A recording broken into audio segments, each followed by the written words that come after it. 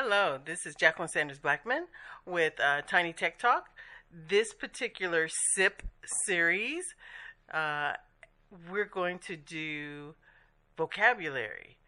You probably have heard me in the past emphasize how important it is when you're learning or being introduced to a new industry or area, or just trying to keep yourself on top of a particular industry, is knowing the terminology. And things change very quickly in IT. So you may have been in IT for years, but I'm sure that there's going to be some words that we throw out at you that are new or have evolved or are changing over time. So this is a great way. Every week we will do a different group of key words and tech terms. So let's get started. This particular list of terms is around social media. I thought I'd start with social media because whether you're a hardcore techie or just someone dabbling in it, you've probably touched upon social media. Facebook, Twitter, LinkedIn, YouTube, Instagram. I could go on, but most of us, in one way or another, social media has found its way into our lives and our world. So let's talk about some key terms for those who are using social media for various uses, whether it's just for personal and or for business, or maybe you're using it for a cause or something that you are passionate about. So let's talk about some of the various terms that are used when you're actually using these particular platforms. Number one is content curation or content curator. That's now even a role, a job description, a content curator. And that is someone who chooses online content to share. So now, with there being bloggers, professional bloggers, people being paid to blog, they are always on the lookout for fresh, unique content to post and share. So they're considered content curators. The next one, number two, engagement. You may or may not have heard the term engagement, but in the context of social media is how I'm referring to it here. Engagement is how many people use or interact with your social media post. So when people like a post or they retweet on Twitter or they view your pins and give it hearts, all of that, it means that you have engaged followers. So it's one thing to have just followers who are passive. You want engaged followers. And that's in fact those people who get paid for blogging. It's because they have engaged followers, and therefore advertisers and sponsors know that these are real people who have showing a real interest, and that's an engaged follower. So you have good engagement. Our next word, embedding. Embedding means putting content and embedding it on a particular page. So, for example, you might have a YouTube video. You take it off the YouTube video platform and actually post it within your website or within your blog. That's called embedding. Our next word is impressions. How many impressions do you have? That means how many times a piece of social media content is seen.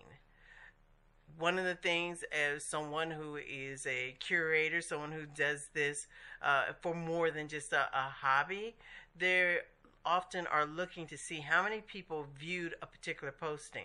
It's almost a way for people to kind of say whether or not that content was appealing to them, and therefore you know that you have an engaged viewer.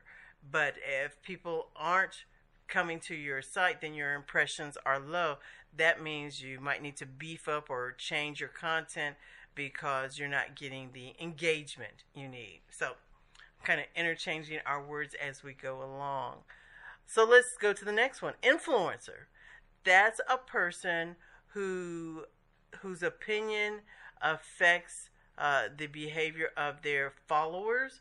So an influencer can, for example, in our times, we know Oprah Winfrey, who, when she would recommend a product or one of her favorite things, think of how she affected people's behavior. They went out and bought things and things sold out. You know, we heard of things that we never knew about, but when she mentioned them, all of a sudden they become a household name. She was an influence.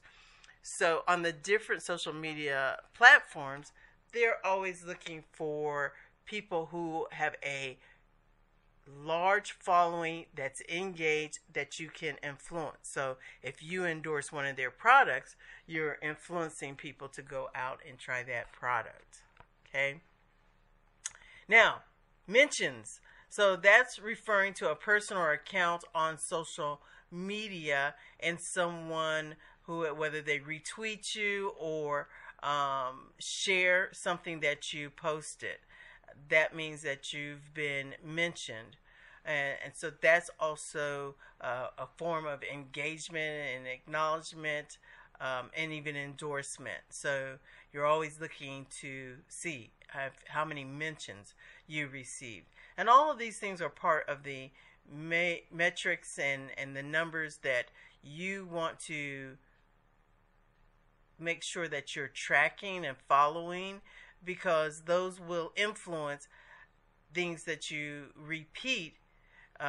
You can see what's successful and what's not. So what's the best way to spend your time has a lot to do with how many people you're influencing, people who are interacting and responding to your posts, therefore indicating that you are an influence. So you're always looking for different metrics that confirm that your content that you're curating, one of our other vocabulary words, is actually making an impact.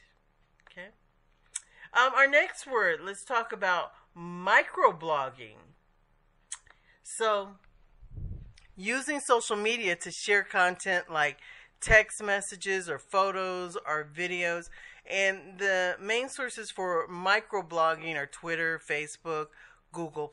And they're microblogging because it's something like Twitter, where you only have 140 characters. So whatever you're saying, you've got to keep it brief or use visuals and graphics to convey your message. So a very brief form of getting a message across versus something that is a full blog, which might be 100, 200, 300 words on a particular topic.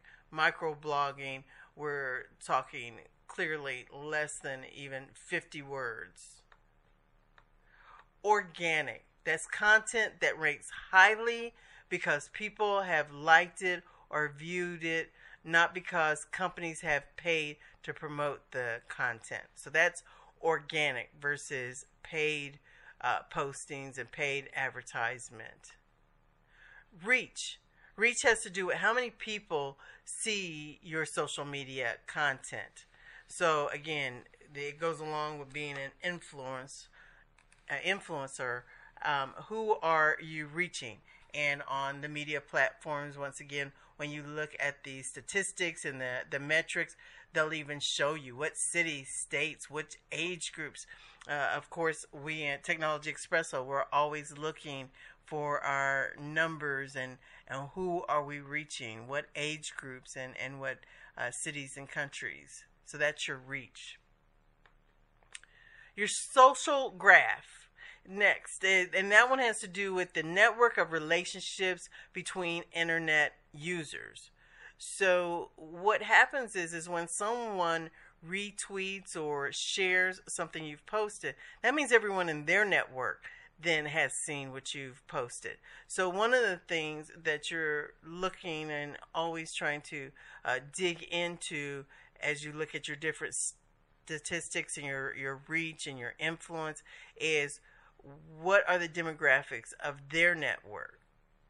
And then even within their network of them, who were moved to even click or like your posting. So not only have you reached that person, that whatever you posted is of interest to the people in their network. And that's how you kind of spread your social network and build your social graph.